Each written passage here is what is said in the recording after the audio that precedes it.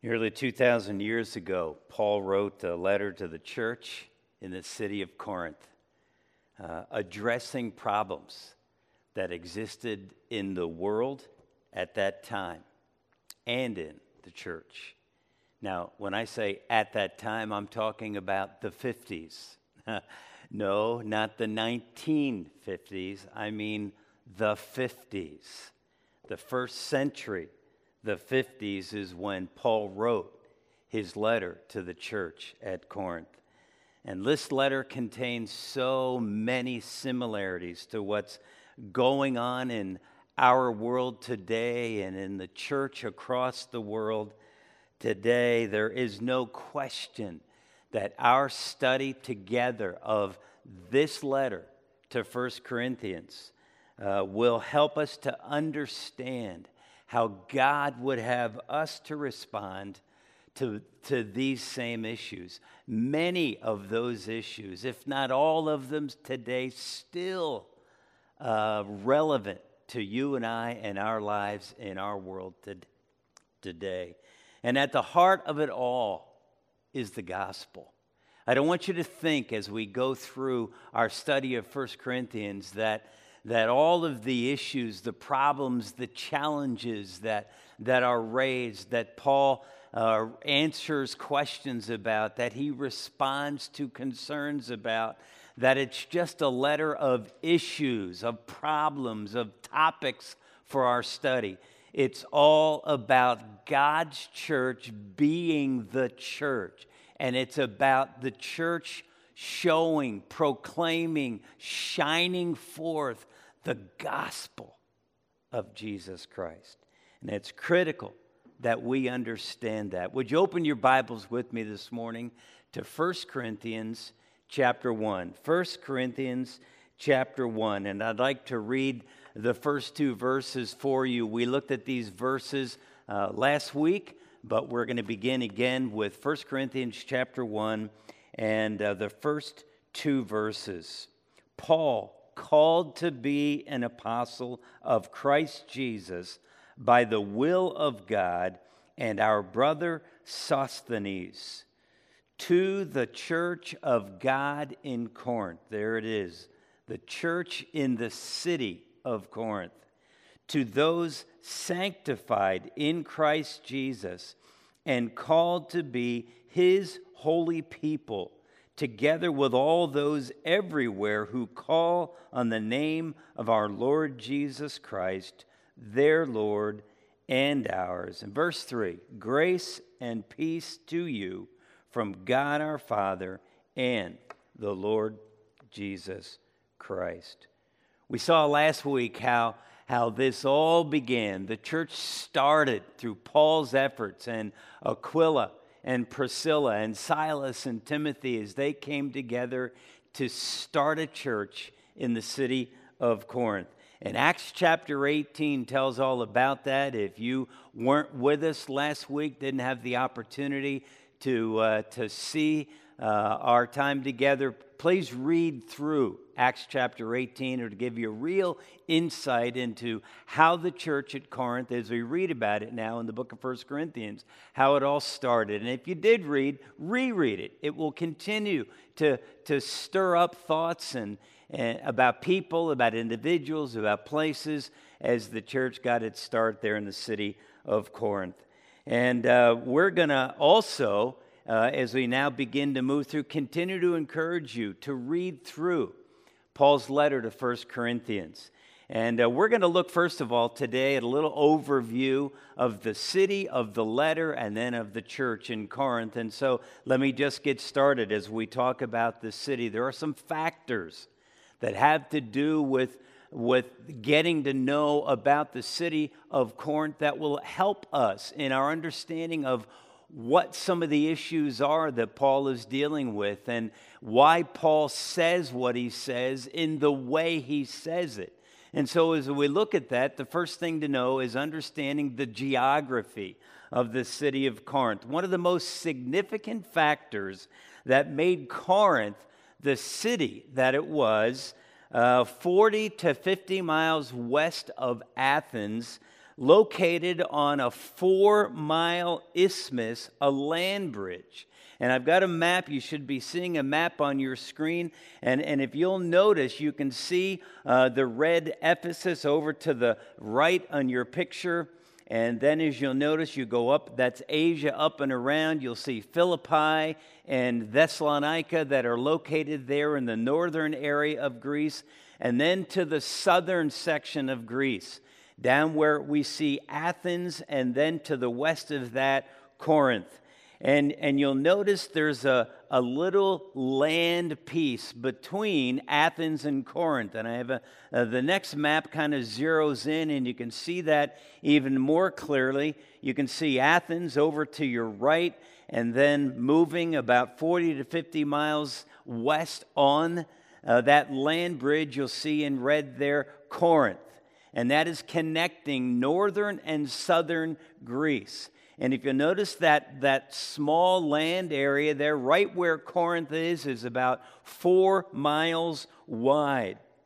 And this was a very significant aspect, this geography of what was going on there in Corinth. It made it a crossroads. And if I can see that map again, or you can see that there was a land bridge coming across that would connect the north and the south sections of Greece, but you'll also see that the waterways there, up to the north, the Gulf of Corinth and the Saronic Gulf below that, and so it was connected by water, it was connected by land, it was a crossroads for all kinds of travel and for people. And that was a significant aspect. It's what made this city what it was in that day. Larger ships now would come up from the south, and they would come into Corinth at that isthmus there, and they would transfer their goods over the land from one gulf to the other, from the south to the north. And what this would allow to have happen is, if you'll see down southern Greece, you'll see down where it says the Mediterranean Sea, for ships to have to go to the south of Greece, all the way up over heading to Rome, those waters were very, very dangerous. It was also a much longer trip to take down around the southern area of Greece. And so they would empty the ships, transfer the cargo across the land onto other ships that would continue on their way west, wherever they were going, especially many who were going to Rome, and it would avoid a much longer and much more dangerous trip around the southern tip of Greece. And so that's important that we understand that. Also, one of the geographical features, and that if you would study the city of Corinth, you would find out it's called the Acrocorinth, a hill in a mountain really that rose 2,000 feet above sea level right there in the city. And it was on top of that mountain that the temple of Aphrodite existed. And the city could be called, in case of attack, up to the top of that 2,000-foot plateau mountain. And it would be an amazing opportunity for them to be very defensible, almost impregnable, as they would hide up or plan to defend their city from on top of that mountain. So the geography was a significant thing, especially that isthmus that made Corinth the city, the crossroads that it was there in the area of Greece. But then prosperity, and the prosperity came about as well because of all of the trade, because of the isthmus, because of all of the travel, the commercial, the commerce and the manufacturing that took place there in the city. It was known for its bronze, for its pottery, and for its marble. It was an international city with a large floating population. In other words, it would ebb and flow of merchants and travelers who would visit resorts or do business. They'd come for maybe a few days and stay there and then leave and move on. And that's what the population was like. And we think about 100,000 to 500,000. The reason that it's difficult to identify an exact number is because only free people were counted whenever population statistics were taken. And so those slaves who were slaves weren't considered a count, a number. Kind of appropriate to say that today on the Sanctity of Human Life Sunday when life does matter to God. But in that city, the Prosperity was an Olympic stadium. And I'll get to that in just a minute as to why that was important. There was a large theater that would hold about 18,000 people that would entertain people. There was a concert hall that would seat about 3,000 people. There was a lot going on there in the city of Corinth because of the prosperity, the wealth, the money that flowed because of all the commerce that was going on.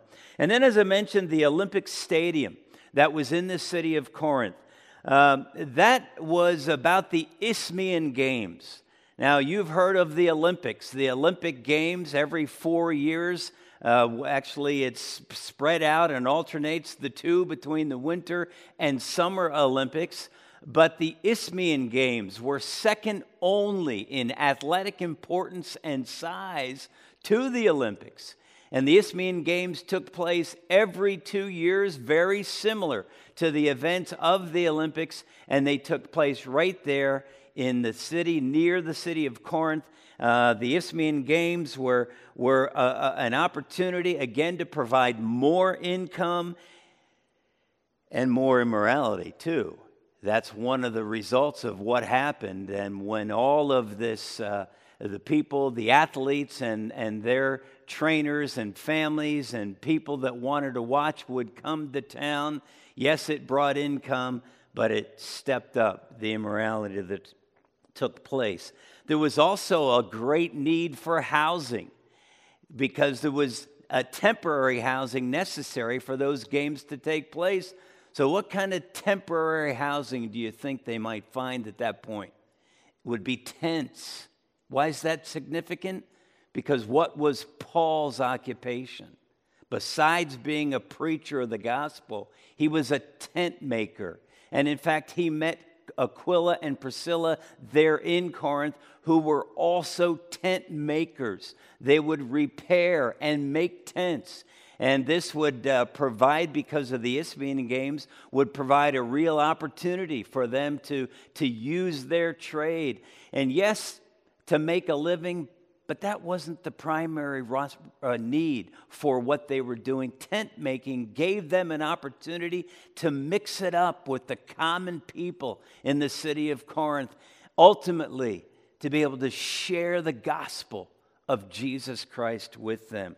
It also added, the Isthmian Games, to Paul's athletic illustrations and analogies that he mentioned throughout 1 Corinthians. And so the Isthmian Games had a big influence in the city of Corinth. Religion.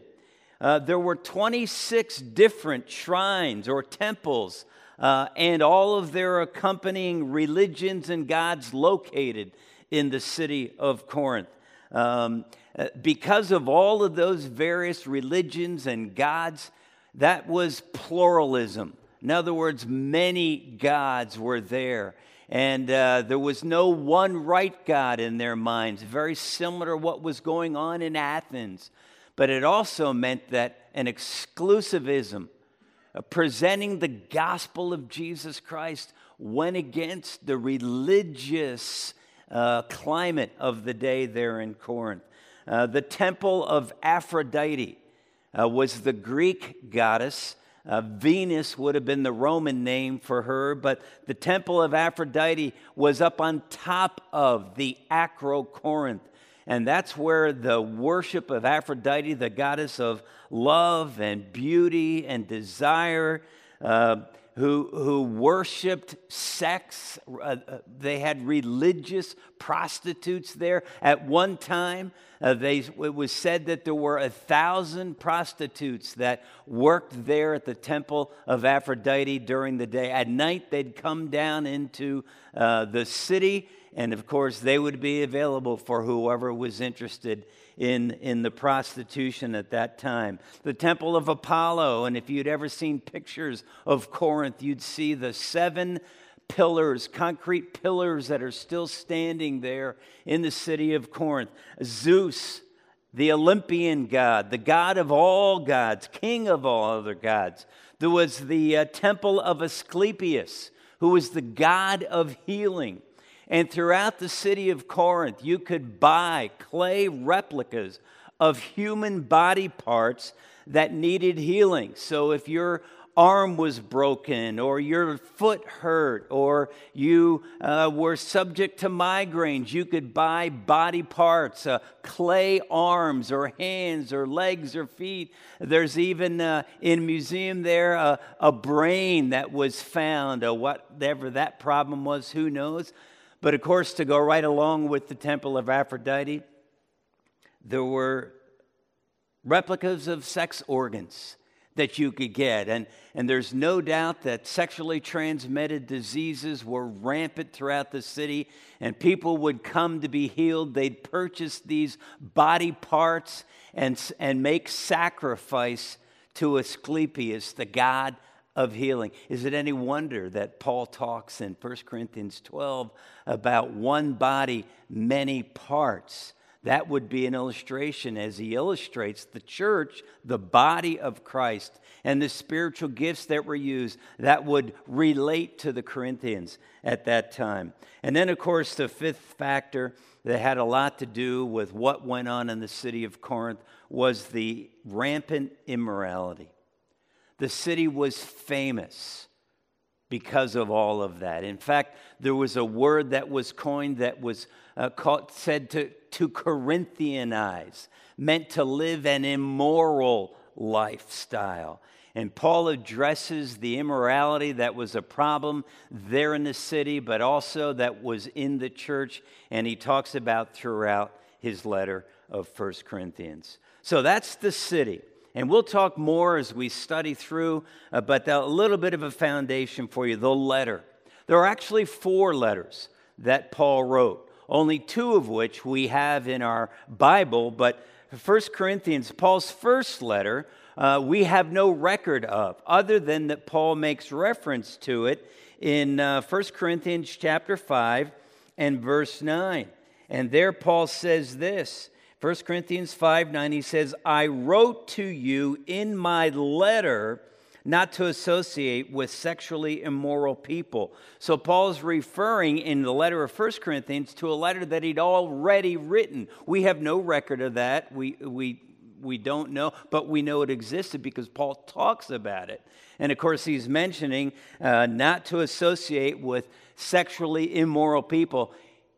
He's talking about believers.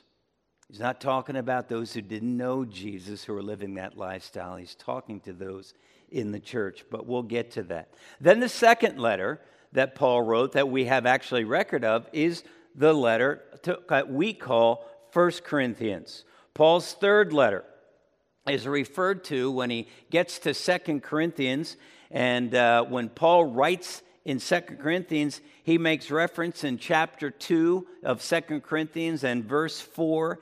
He says, For I wrote you out of great desire and anguish of heart, and with many tears, not to grieve you, but to let you know the depth of my love for you. Paul is referring in 2 Corinthians to a letter that he had written. Now, when we study through, we know that it wasn't a reference to 1 Corinthians, the book that we're studying now, but somewhere in between there was this third letter. Again, we don't have a copy of it, but that was really a third letter that he wrote to, that he refers to here and at other places in 1st and 2nd Corinthians. And then, of course, the fourth letter that Paul wrote was 2 Corinthians. We're studying 1 Corinthians. The fourth letter that Paul wrote was 2 Corinthians. You might say they more accurately would be called the second and fourth letters, but we call them 1 and 2 Corinthians. These are the ones that made the canon of Scripture.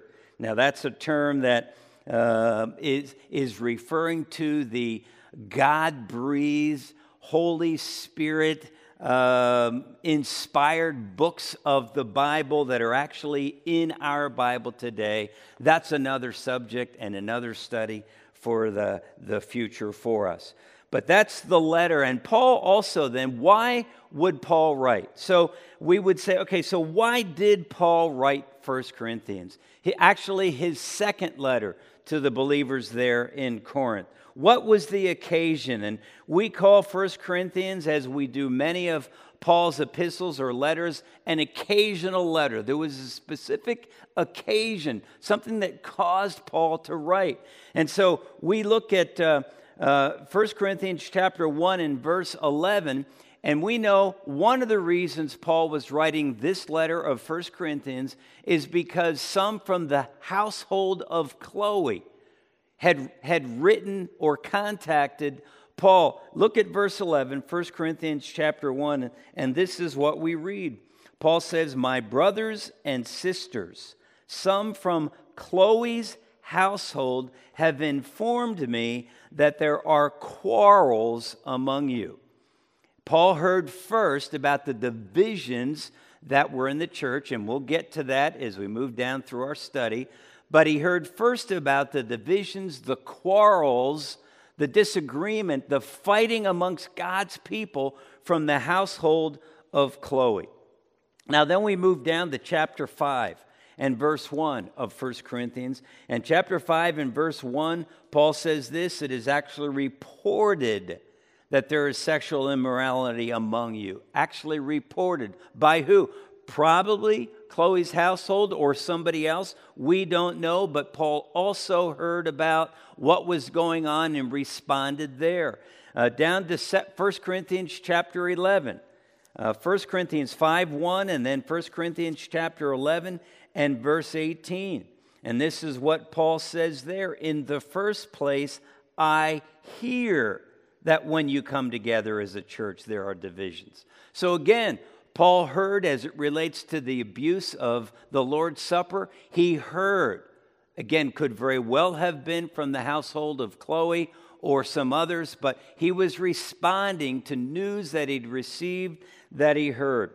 He's also responding to a letter that some from the church had written to Paul. 1 Corinthians chapter 7 and verse 1, we read, "Now for the matters you wrote about, it is good for a man not to have sexual relations with a woman." Every one of these examples has something about sexual relations. I told you that's why, that's what's going on in the culture. It has come into the church, and we're going to get to that and study through that. But Paul says, "Now for the matters you wrote about."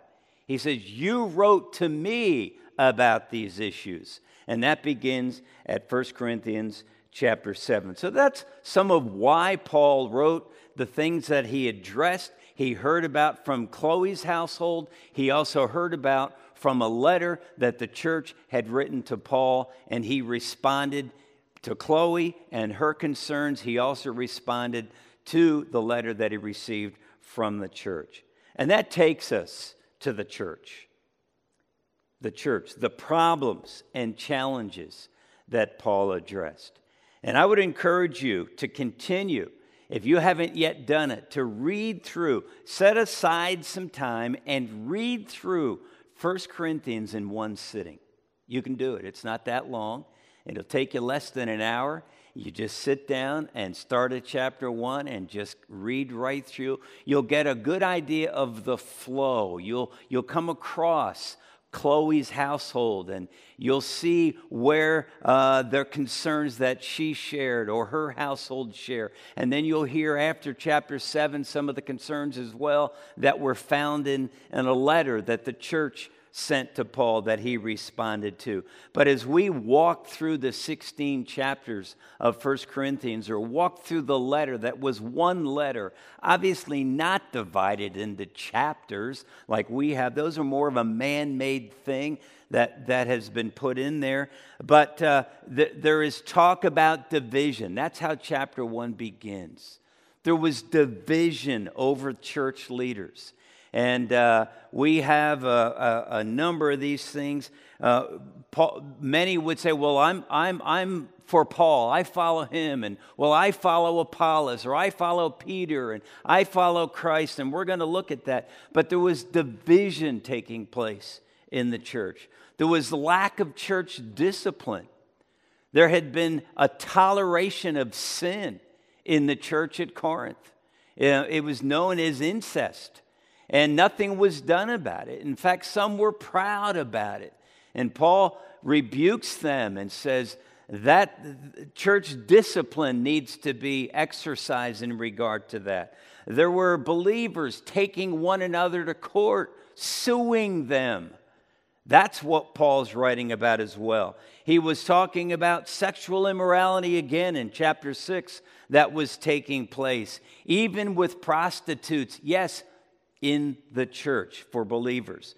And then he talks about sexual relations within marriage. He talks about singleness. He talks about divorce. He talks about getting married and all that's involved in that. Paul talks about eating food offered to idols. And as he does that, he challenges the believers in Corinth. You need to be willing to give up your rights rather than hold on to things. And we'll get into the weaker brother, stronger brother just a little bit. Paul talked about head coverings that were worn. And should they be worn? What's the significance of that during the gatherings of the people together for worship? It was abuse of the Lord's Supper. Again, that was part of the problem of divisions. That's where that started. You had the haves and the have-nots, the rich and the poor. And it was abusing the Lord's Supper, communion, as we call it. Then Paul talked about the use of spiritual gifts and what are spiritual gifts and what are those abilities and how should we use them and should we desire them. And he talks especially about prophecy and speaking in tongues. What does the Bible say about that? And in the middle of all of that talk about spiritual gifts, he talks about love. And the need to love one another, the love chapter, 1 Corinthians 13. He talks to the church about the resurrection. There was some questioning the resurrection of believers, what that life after death looked like, and the resurrection of Jesus Christ. And then, of course, at the end in chapter 16, about the collection of money for the believers in Jerusalem. What was involved in that? As we study through this letter, and that was just a skimming of some of those things, you can read it through and pick up on those. Maybe even make your own list of things that were challenges or problems or issues that needed to be dealt with that Paul was going to seek to set in order for the church. But as we study through this letter, it's very important that we remember that the people that Paul is addressing are followers of Jesus. The individuals that Paul is dealing with, the questions that he's answering, the things that were going on, the strife, the division, the disunity, the immorality, all of what was involved there. Paul is addressing followers of Jesus, those who have put their faith in Jesus Christ. But it's important that we remember that he's writing, the majority of those that he's writing to are new believers. They're new in the faith. You see, Paul is writing this letter, 1 Corinthians, 3 to 4 years after the church began. And those people that came to Christ, that put their faith in Jesus Christ for the forgiveness of their sin, had only known Jesus for 3 or 4 years. So they were still new believers. What we would say was these were These people were not spiritually mature believers. In fact, they were spiritually immature people. And you, as you read through the letter, you may think Paul has to be talking to people who don't know God. No, because they're new in the faith, only 3 to 4 years old when Paul is writing this, 3 to 4 years old in their faith in Christ, they're still, many of them, very spiritually immature. And that is a significant part of the letter that Paul writes, and why I believe it has a lot to do with really the theme and the purpose of why Paul is writing. In light of all that, however, look again at how Paul addresses the believers there at the church in Corinth. Chapter 1, verses 1 and 2, what we just read. He says, Paul, called to be an apostle of Christ Jesus by the will of God, and our brother Sosthenes, look, to the church of God in Corinth, notice this, to those sanctified in Christ Jesus and called to be his holy people. Sanctified in Christ Jesus, called to be his holy people. The word sanctified, the word holy are very similar words. In fact, they come from the same root word. So Paul is talking to them as believers, and he's saying to them, you who are sanctified in Christ Jesus and called to be holy. So what do we do with that? What's the big deal? Why do we need to understand? Because I think it leads to a greater knowledge and understanding and application of the truths of what we find in 1 Corinthians. Holy is not one of the first words that comes to mind when we think about the church at Corinth, right? I mean, as we have been talking, we've mentioned immorality numerous times.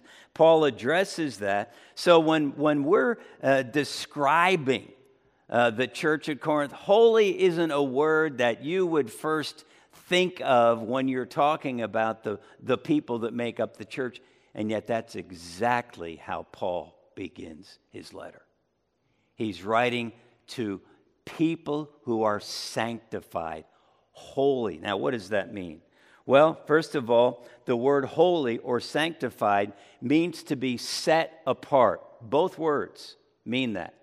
To be sanctified is to be set apart. First of all, in position. Set apart as a believer, as a child of God. That is our position, our standing before God. We have been set apart from sin. We have been taken out of the world and put into the body of believers that we call the church. Set apart, in position, and declared to be holy. It's like we've said, justification is that when we believe on the Lord Jesus Christ, we are declared righteous. We are declared to be right before God. That's our position as a believer, as a child of God. It's who we are before God. But then he says, that's the sanctified. That's your setting apart in a position of a child of God, declared to be holy. But then he says, he goes on in there, and when he talks about called to be his holy people, he's talking about being set apart in practice. Because of our position, because of who we are also called to be holy. We're not just declared holy people. Our position before God, that will never change. Nothing can affect that. That's eternal security. That's once saved, I never can lose my salvation. But he's talking now, once you're in that position as a child of God, you've been declared holy. Now in your practice, in the way you live, you have been called to be holy. That's what Paul is saying, and that's how he starts his letter. He's reminding them of who they are and how they need to live in light of who they are. In other words, they're already holy, and God calls them to be holy. You say, it sounds like double talk to me. No, it's not. It's saints must live like saints. That's what Paul's talking about. You see, the gospel has changed who we are, and we need to live as those who are different. Peter says in 1 Peter that we've been called to be holy. He says, be ye holy in the way you live. Why? Because God is holy. And it's the gospel that makes that difference. Look at 1 Corinthians chapter 15. We know verses 3 and 4. That's about Jesus, his death, his burial, his resurrection. But the two verses before that, Paul says this, chapter 15, 1 Corinthians. Now, brothers and sisters, I want to remind you of the gospel I preached to you, which you received and on which you have taken your stand. By this gospel you are saved. By this gospel you are saved. You are positionally declared to be holy. If you hold firmly to the word I preached to you, otherwise you believed in vain. The holding firmly is the living out the holy life. As we have been called holy, we're to live holy lives. And what's the gospel? That Jesus died in my place for my sin. That's the gospel. And when we believe, we're changed. We're declared holy. And Paul is saying, once you're declared holy, you've been called to live a holy life. Again, so what? So what? What does all this mean? What's the point? Here it is, and I want you to write this down. God's holy people must become what they already are. I had been struggling, trying to figure out what is the theme of this letter. There's so many different topics and issues and problems and challenges. What is the unifying theme of the book? What is it that we need to drive home and get in our minds and use that to understand all of what Paul's writing about? And I had in mind the words spiritual maturity, the need for that, and salvation and the gospel, and living in a way that shows Christ is in us. And here it is. I came across this from one of the authors that I studied. I love this. It's exactly, I couldn't put it better myself. He agrees with me. Actually, I agree with him, but there it is. God's holy people must become what they already are. You write that down, because we're going to talk about that throughout our study together. It is critical. God's holy people must become what they already are.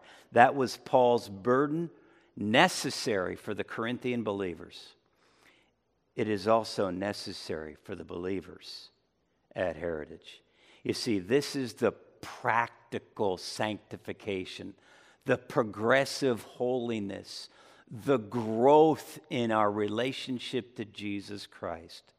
We must, as God's holy people, become more and more all the time what we already are. It's real simple. Become more like Jesus. Are you becoming what you already are? Is there growth? Are you living a holy life, even though you've already been declared holy? And how are you doing that? How are you becoming more like Jesus? We're going to study this through in our going through 1 Corinthians. And I'd encourage you to read through the whole letter at once. And specifically for next week, read through the first chapter, the first 9 verses. We'll talk about next Sunday as we study in our time together. Will you pray with me? Father, thank you for Jesus Christ. Thank you for the Bible, the Word of God. Thank you for Paul and for his letter here that we are studying, 1 Corinthians. Oh God, there's so much for us as believers living in 2021. So many of the same issues that the church dealt with back in the 50s. God, help us to make sure that we are becoming holy because we already are declared holy. Help us to live holy lives so that people around us see Jesus in us, see the difference that he's made when we believed on the Lord Jesus Christ. Thank you, God, for this study together. And if there's any watching or listening today who don't know Jesus, who have never received the gospel, oh God, help them understand that God loved them and that Jesus died for them in their place for their sin. And you can believe today. Thank you, Father, for it's in Jesus' name I pray. Amen. Hey, have a great week. We'll see you same place, right here. Read 1 Corinthians. Have a great day.